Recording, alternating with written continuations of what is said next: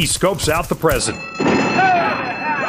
shakes out the past, and keeps an eye out on the future. This is the Racing with Bruno podcast. Hey, this is Bruno DiGiulio, Racing with Bruno. And I've got a great guest lined up for today, and we're going to get to him in just a minute.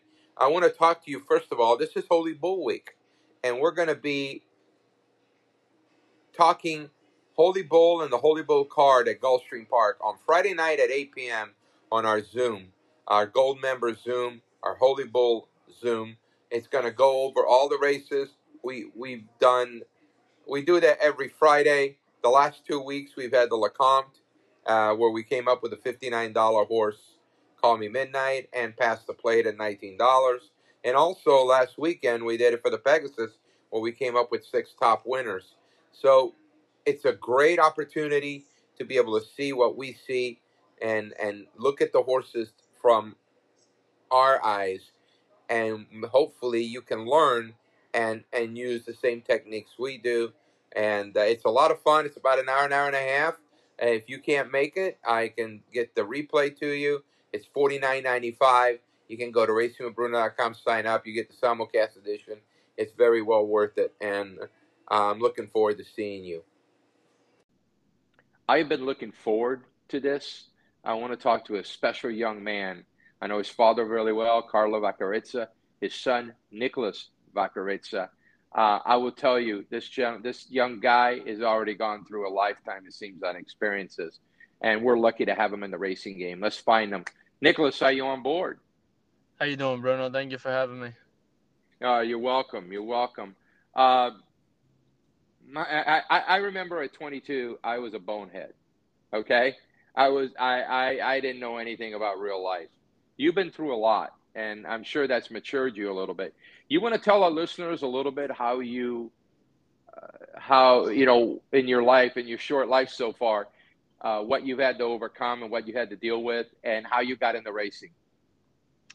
Well, when I was born, my dad, he was a big-time gambler, fan of the racing industry, and so he raised me, going to the track, going to Calder. He would always take me to the backside in the mornings, and that's really where my love of horse racing came about. Like you said, a lot of 22-year-olds my age, they're ignorant, immature.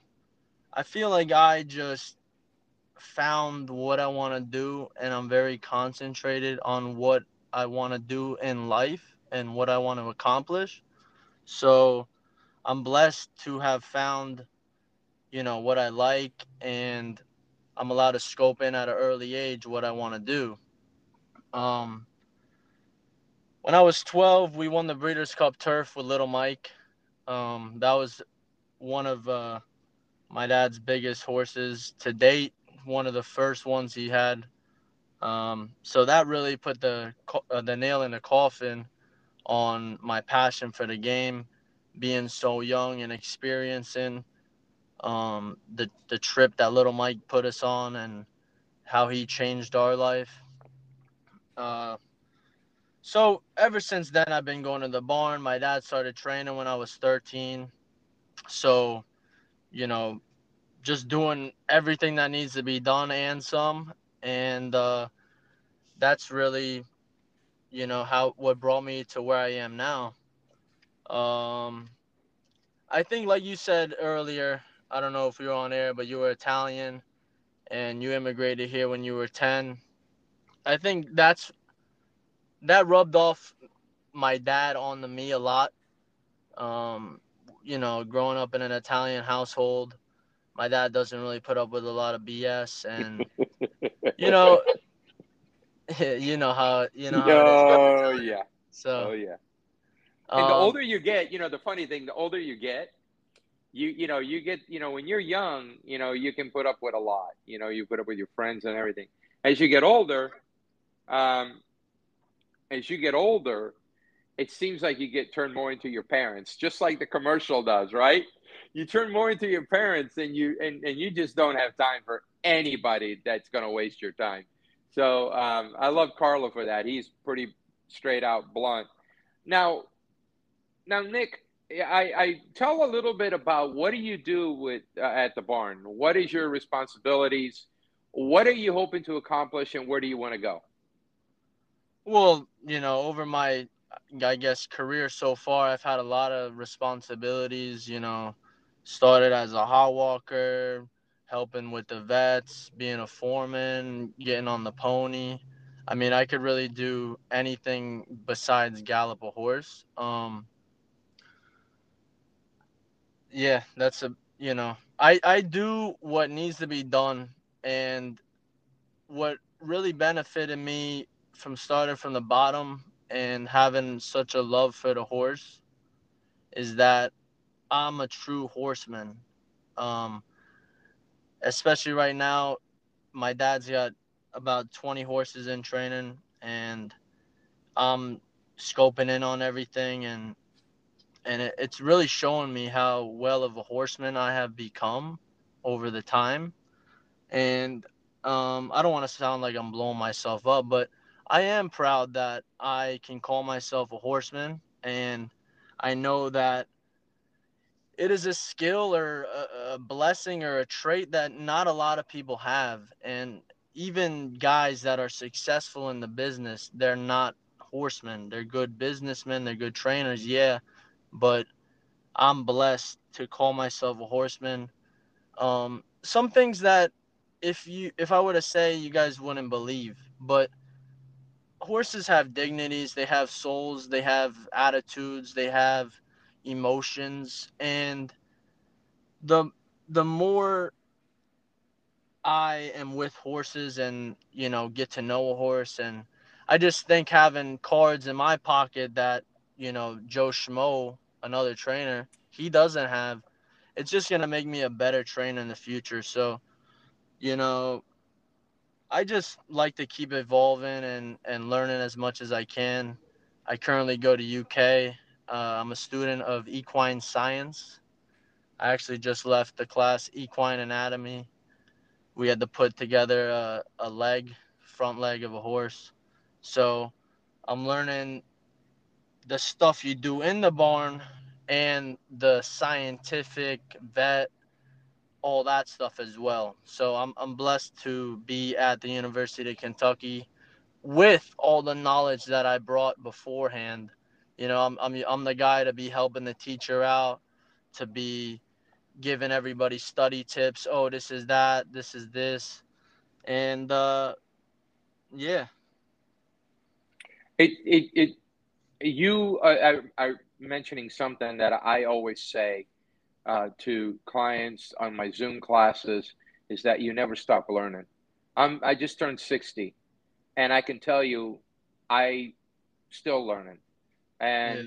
And the one part about this game that you're learning is you're not only learning the anatomy and you're learning about the physiology of a horse, but also you're learning about dealing them as beings.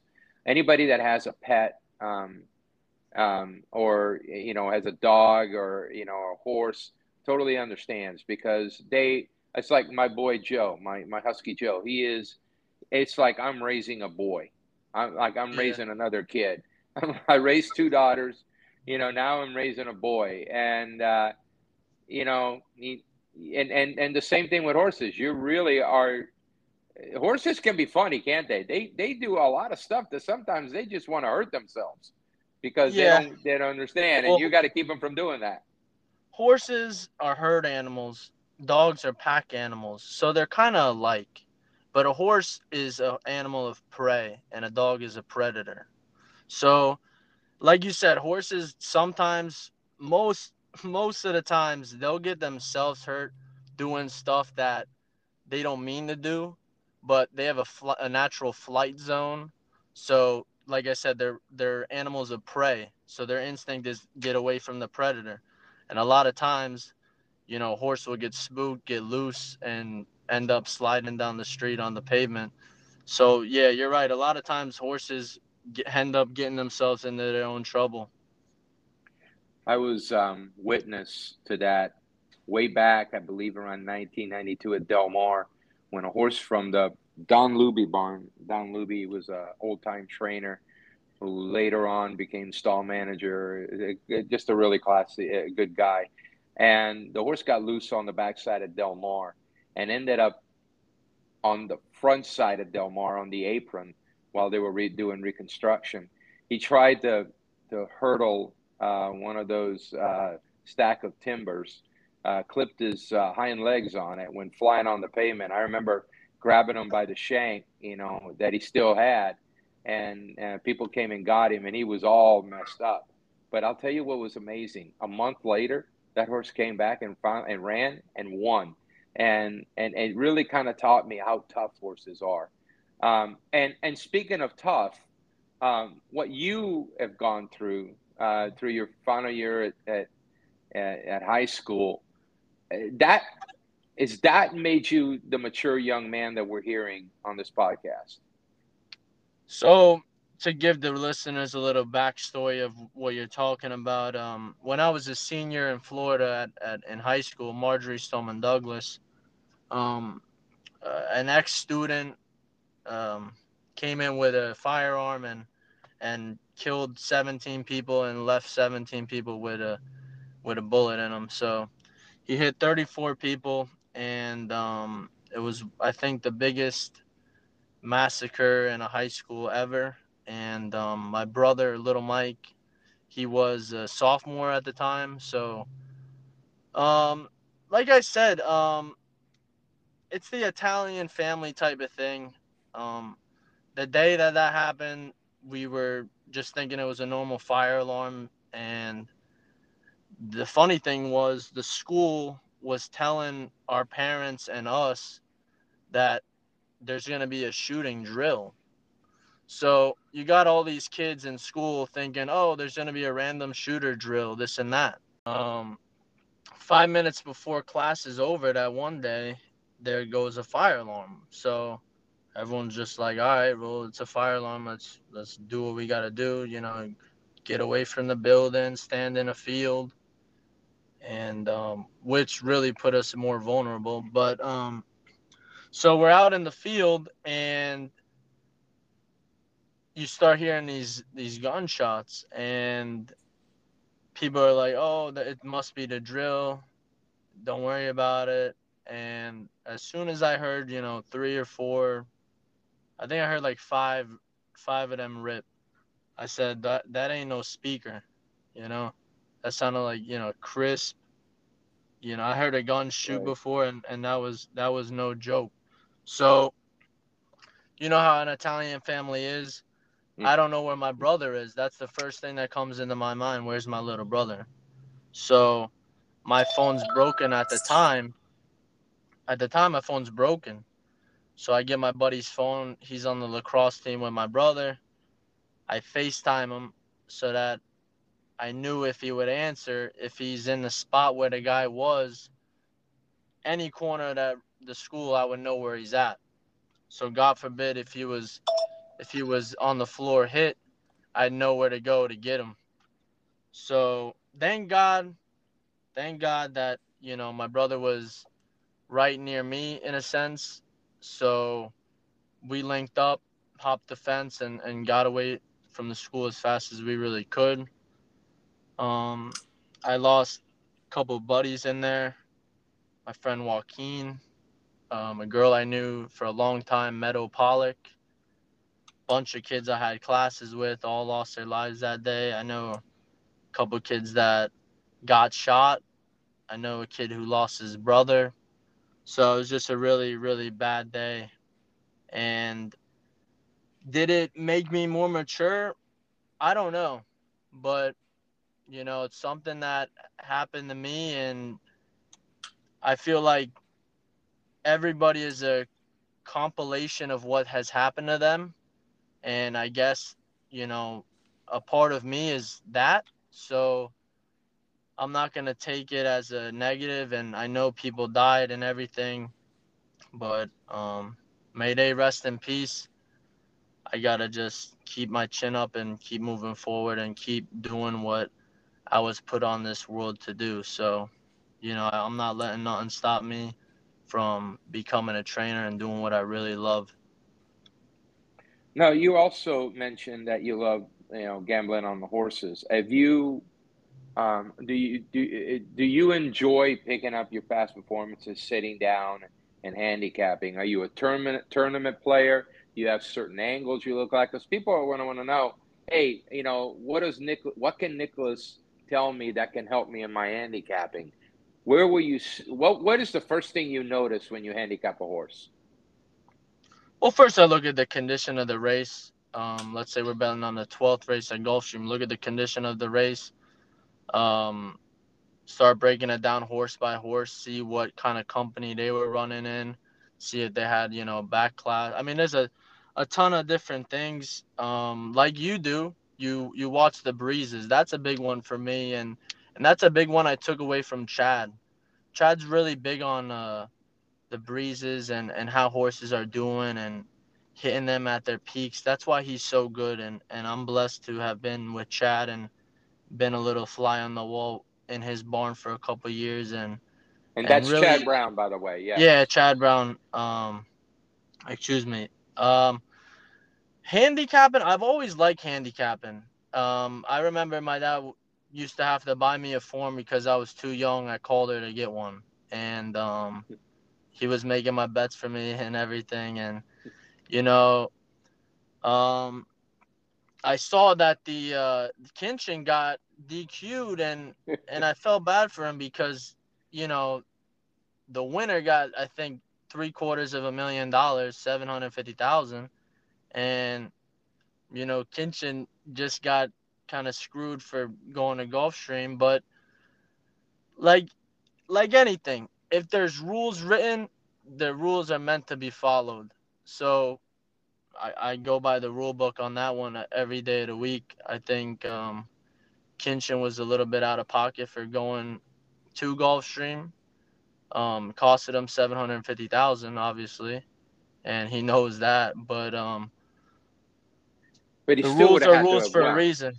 But he still would Uh, have to have won. oh, he You didn't know. win at all. Yeah. No, but I'm saying even if he stayed there, he still would have had to have won. Oh yeah. Yeah. There's a big advantage of being at the racetrack. I had to agree with Yeah. that. The piece of that Yeah. article there. Um, Yeah. everybody else is in Vegas in a hotel casino, basically at like a sports book, and Kinchin's at the 10 Palms at Gulfstream. So, but Well, sometimes, just like horses, we get ourselves into trouble all by ourselves. yeah, I'm glad the guy who won said he was some blue collar guy and he found his way through handicapping. And I like how people can make a living off handicapping. It kind of broadens my respect for the game on how many mouths it's feeding. These guys are professional handicappers and they support the game by gambling on it. And I'm glad that they're making these tournaments and challenges for the handicappers and give a little bit back. Like that guy just won 750,000. Give him a little bit back for all the money that he must have lost in his handicapping career and won. The ups and downs of handicapping. I'm glad that now they're giving back to the handicappers like that, making them feel a little bit more appreciated in the game because they are a necessary fundamental to the game and the industry. I've been in this game for 35. I've been in this game since 1984, and I can tell you, making a very good living at this game doesn't stop me from wanting to make that big score. And Mm-hmm. I've had. Let me tell you, when I was first doing it, you brought up about handicapping and making money at at at at the races. There was times when I first started with the Racing Digest in 1992. I was working for the Racing Times. That's way before your time. That ended up really being the form later when Stephen Chris brought over all the things that the Racing Times had, the buyer figures and everything. I was working for them. They didn't pick us up to go to the new DRF when that went out of business. So I ended up going to the Today's Racing Digest in November of 1991, and I started clocking. And I'll tell you, when I first started doing that, I was making 30,000 a year. There Yeah. was no Racing with Bruno yet. I had to supplement my income for my family, my two daughters, that I newborn daughters that I had.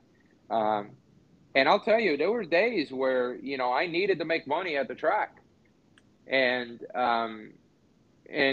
there was no, hey, I lost today, and then that really kind of teaches you later on. Now it's like, yeah, I love to play, I love to win, but there isn't that thing to, hey, I need to make money to survive.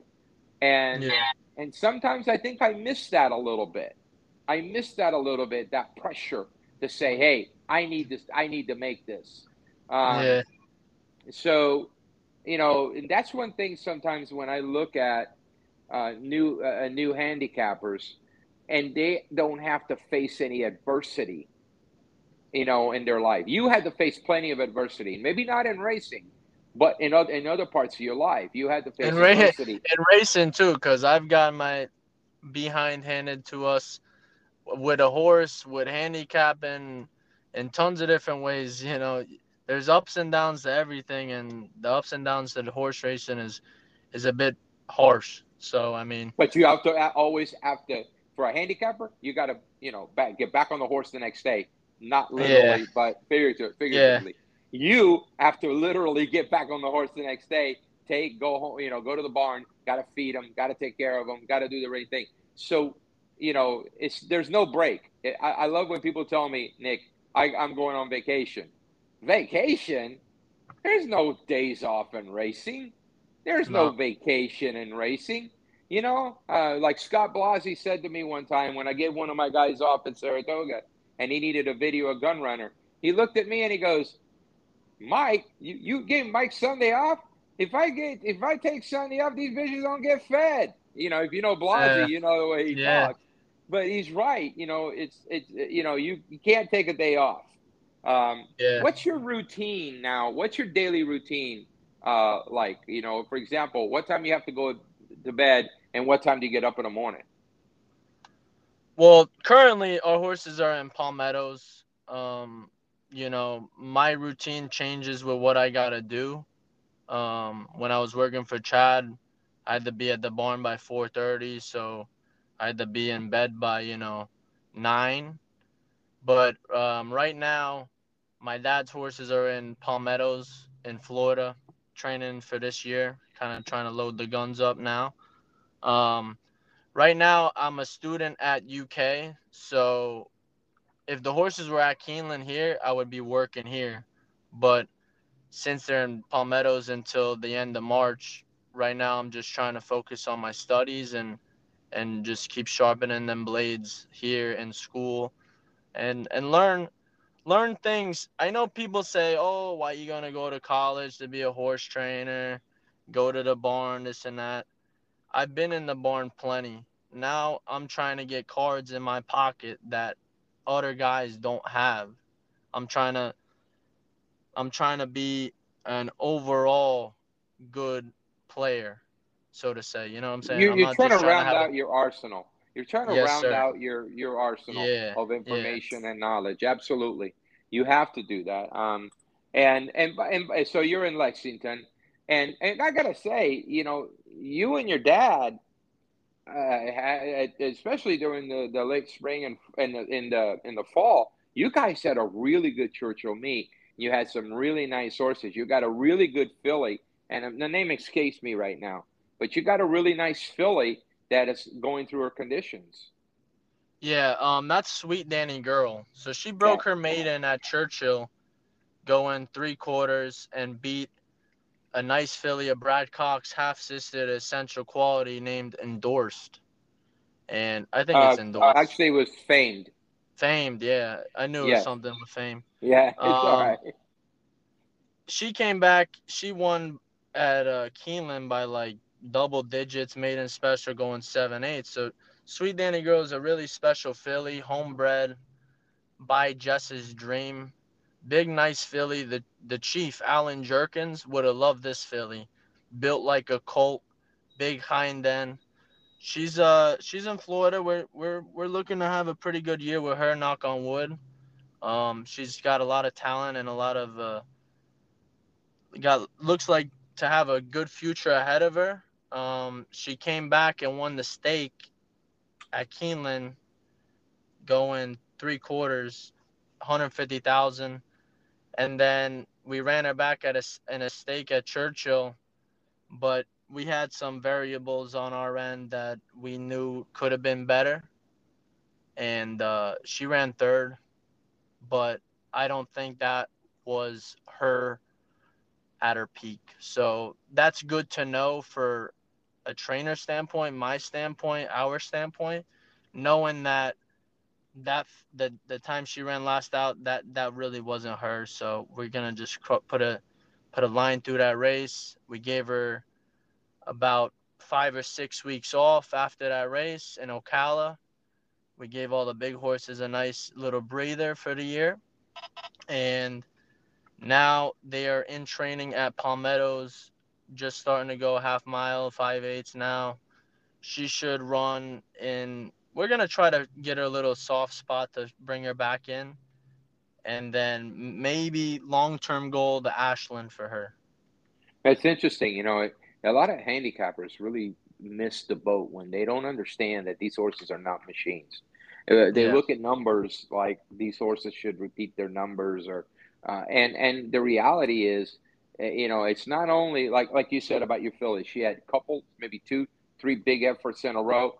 I always sometimes look at it and go, she can't run any better than she ran the last 2 times out.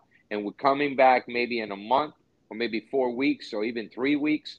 I have a tendency to downgrade her because of that, not because she's not good enough. And a lot of players don't understand that. You, as a horseman, sometimes you just have to use your gut feeling, don't you, about how a horse comes into a race. Well, I mean, the factors play. We had the run at Churchill. We were at Ellis over the summer, right? So she was training at Ellis. She broke her maiden at Churchill. So she was training off of Ellis's track to win at Churchill, right? From Ellis, Which Ellis Park doesn't get you really, really fit for any track. actually, I'm a fan of Ellis Park's track. I think it's one of the best tracks in Kentucky. And we had that success you were just talking about at the end of the year because of Ellis. We were at Ellis from July to about, I'd say, after the September sale. So we were at Ellis for quite a long time, and it was pretty good for us. The stylistic of training, every trainer is going to have a different style. For me, and what I think is best for the horse is kind of like what Chad does. He's not one to be, breezing 5/8 in less than a minute, and he doesn't pressure his horses in the morning too much. That's why you don't see a lot of, injuries and catastrophic injuries happen to us, knock on wood, because our horses are not getting injured in the morning. You see a lot of these guys, they got 70 fatalities, and not all of them were in the afternoon. So I just think, breezing a horse, you can tell by the way they breeze, the way the rider feels them, how much horse they had, and what time they went in, how good a horse is doing. So I'm not a big believer of bullet breezes. If a horse naturally throws a bullet, then I know he's a nice horse. Like you said, go over the top. That's debatable because everybody breezes different. Guys in California breeze really fast, and like I said, Chad and our style of training is not too hard on a horse. And if our horses come back with a little problem, we assess them and we do what's right for the horse. If the horse got to go to the farm, they go to the farm. We're not going to be training unsound horses. We're not going to be running unsound horses. And by training and working like this, it all comes around. I feel like it's all good karma. You send the horse, he just, won a other than. You try to get him back to another race. He got a little problem, but he's a nice horse. Let's just send this horse to the farm for 3 months or whatever the injury requires. You send him out. You let him naturally fix himself. And that's the good thing about having good owners and good people behind you, is that you don't have to keep pressing on a horse if you're still having issues. So that's really how we run. I got to tell you, you guys have a homebred that you and your dad bred, and Militarist. And can you give us an update on him? I always thought he's a really, really nice horse, and I haven't seen him in the entries lately. Give us an update on Militarist. So Militarist is Little Mike's little brother, by Liam's Map. He was never going to be a 2 or 3 year old. I think he made his first start when he was 3, right when he turned 3 at Gulfstream. And it was a big effort on the dirt. Everyone wanted to buy this horse. He came flying at the end. I remember my dad was going to sell part of him, and he was going to go to Chad. And Chad told him, listen, Carlo, if we end up winning a grade 1 with this horse, it'll be great.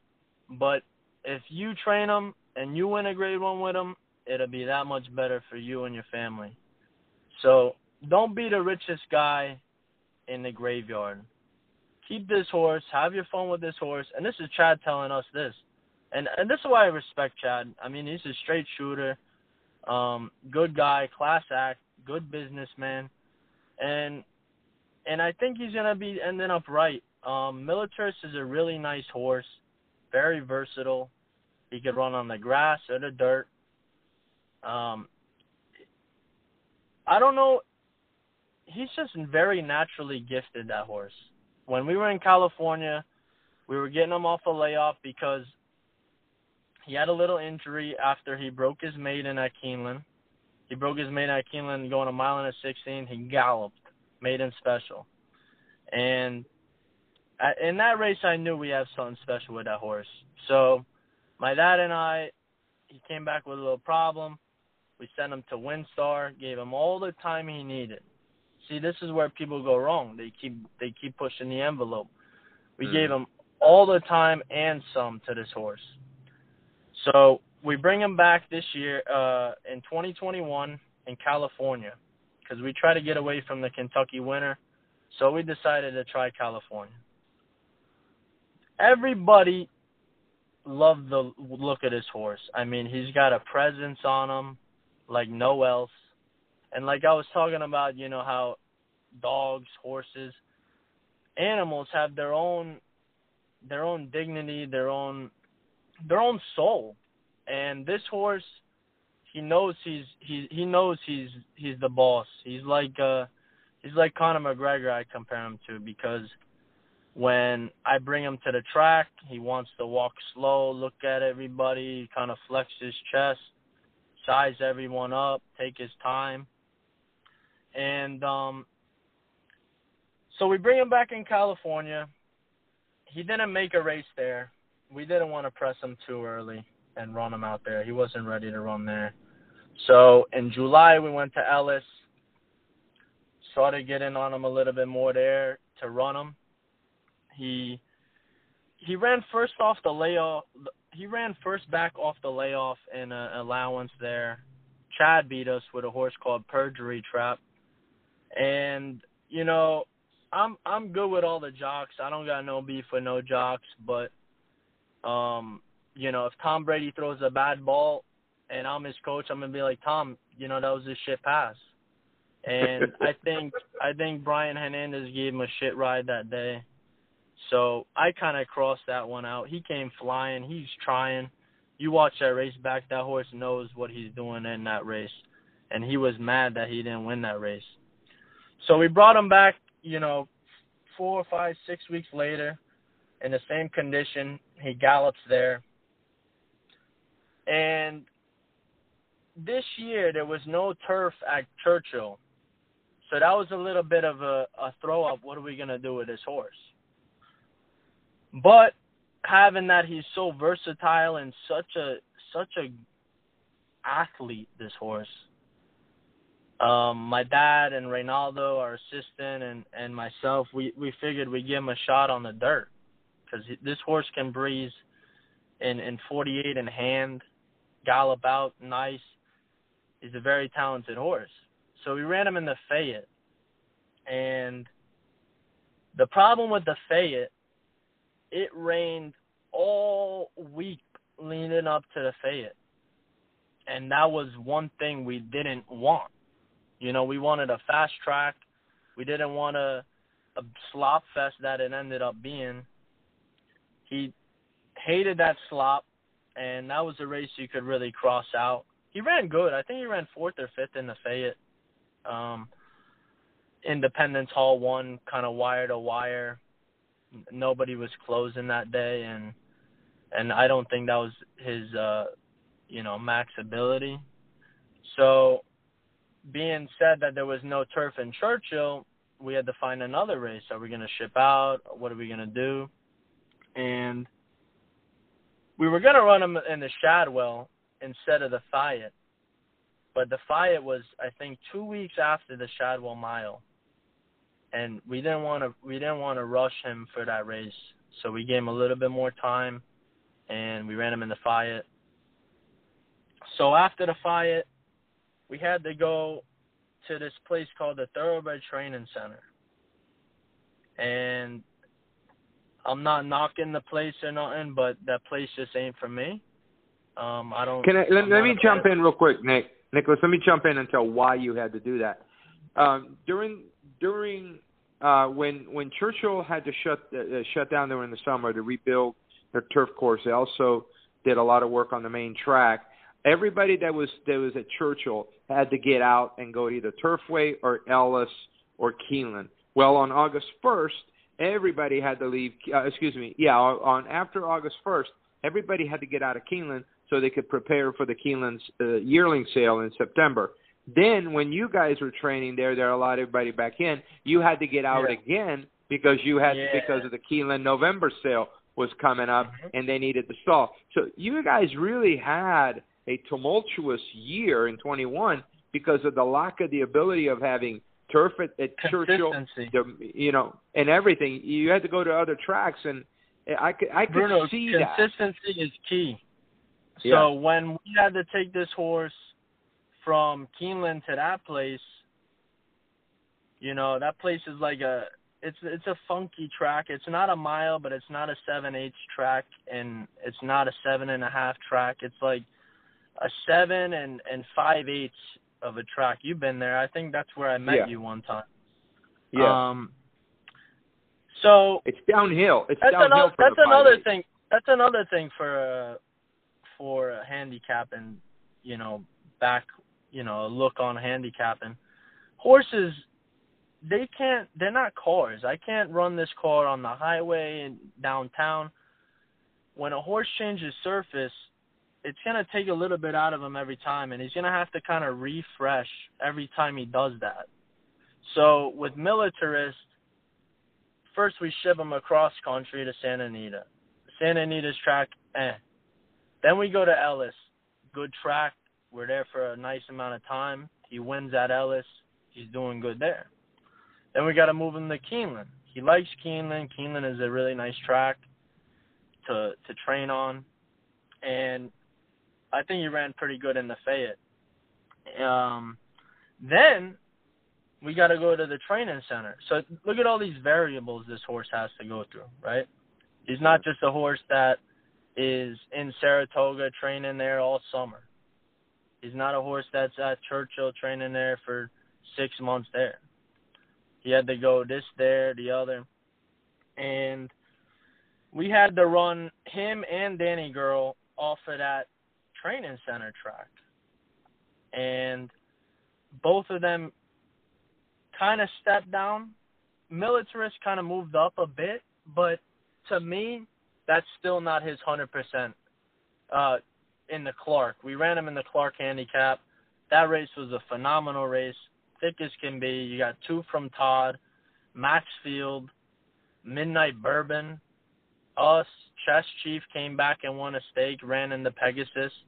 So it was a really nice, being a fan of the game, the Clark was a really fun race to watch, to participate. I loved the Clark. We ran 4th. We were the only horse running at the end. Even Maxfield was tired on the front end. Happy Saver on the wrong lead. Tyler kind of pulled a move on us. You know, he kind of schooled us in that race. I think if we took his position, we might have been up there for the money. But you know, Militarist came running and he tried, and he finished 4th. And if you watch the race back, he's the only horse closing. The good thing about Militarist is he's a lightly raced horse. He's got a lot of heart. He's got a lot of athleticism, and he's very versatile. This horse, knock on wood, I got praying hands right now. This horse could be a stake horse on dirt or turf. So I think moving forward this year, we're going to give him a little tune-up race somewhere, maybe like a one-turn mile and a 16th at Gulfstream. And then, you know, we got a lot of options. We can go to the grass. We can go dirt. I know the Keeneland's got the Ben Ali. They got the Maker's Mark Mile. Then looking a little bit past that, you got the Churchill Downs and the Woodford Reserve on Derby Day. So probably one of those spots he'll end up if everything stays, you know, green. Because in this business, the ups and downs of this business could be tomorrow, right now, you know. So, but one thing I got from Chad told me this one time. We're in the middle of January, right? He goes, bring this horse out for Chad. He goes, Nick, this is my Arlington Million horse. I go, yeah? He says, yep, watch. What does that horse do? Wins Arlington Million. So, and that would have been, this is January. Yeah, and he won the Arlington Million in the summer. In August, yeah. So, that's one thing I'm taking from Chad. He's a very meticulous planner, and I'm just, you know, taking what I learned from him and tweaking it the way I want, and leaving some things. But like I said, Militarist, those 4 races, one, you know, maybe 2 of the 4 he'll go in, you know. But he's a real nice horse, and you know, knock on wood, we'll have a pretty big year with these horses. I think you left one out, though. His name is Injunction. Yes, he won at Churchill Downs, wire to wire. Yeah. If I'm not mistaken. This horse, he ran at Ellis, finished 2nd twice in a maiden special 1-turn mile. So we knew he had potential. We bring him the day Danny Girl wins the stake at Keeneland. He gallops going 7/8. And on Clark night, we ran him back, and he did the same thing he did at Keeneland. He galloped. Joel Rosario rode him to the tee, and that horse, hopefully, we'll be looking at another big year from him. So I heard people say, if that horse ran in the Clark, he would have been tough to beat in the Clark. So that was pretty nice words from actually a couple sources saying that you know, he would have been tough in the Clark, you know. Sounds like you and your father Carlo have a lot to look forward to in 2022. Yeah. And what I'm trying to do is build a bit of a brand for myself. So what I'm going to try to do is, with these horses and you know, perfect timing, I guess. My dad's got the best horses he's ever had. I'm a bit more seasoned, 22 now. And horse racing needs to be put on that map again, you know? And social media, and you got to look at society now. The world has evolved from, you know, the last generation. So, you know, I'm an outgoing guy. I think I'm a nice guy. I think I'm a likable guy. I don't try to do nobody wrong. So I am starting this series on YouTube. And what I'm going to do is have somebody every time we run, not every time we run, but, you know, in stakes and, you know, special days, if I know, you know, this horse is going to go, the day's going to go nicely, I'm going to have a cameraman follow me and record kind of the behind the scenes of the day, kind of like embedded series. If you watch UFC, they do it. They do a whole week ahead of the fight, and it's kind of behind the scenes. And I think that there's nothing like that out there on horse racing. So it's a niche that's never been touched. And I think that, you know, being one of the young guns, I guess you can call me, my generation can relate to me a little bit more. And my product, the video, is kind of altered to the younger generation. But any generation can watch it because it's, you know, informal video. But I try to aim towards, you know, I just try to convey who I am through the video. And I put one out. It was on the Clark night. You'll see Injunction run. You'll see Militarist run on it. And it was a bit short of one. I didn't want to just jam things down people's mouth of a, you know, 10, 15, 20-minute video. It's about 7 minutes long. But going forward, I'm going to get a little bit more in-depth on what we do and try to get the handicappers, younger kids just on Instagram and social media, to the fans watching on NBC that don't really follow. But I'm trying to get people into the game that aren't even looking at the game. You know, so, do you have it on a YouTube channel? Do you have your own YouTube channel? Yeah, I made a YouTube channel and posted it on there.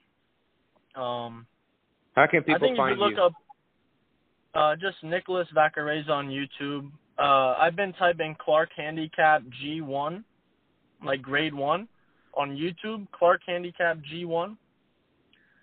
Then you'll see, like, one of the top things is Injunction. It's a picture of him winning and made by me. And I would love if you guys all gave it a check out.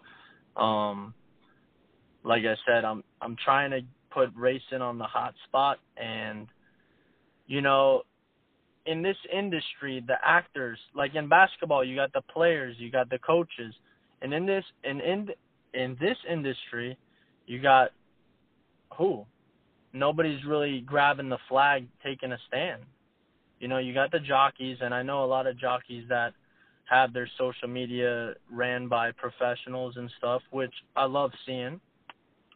And trainers, not really much, you know. People really can't connect to the game as they can to baseball or, you know, even UFC. You can watch the whole week of the fighters. The fighters week you can watch on YouTube. So I figured I'm going to do the same for horse racing and try to better this place for everybody. Get more from Bruno by going to racingwithbruno.com.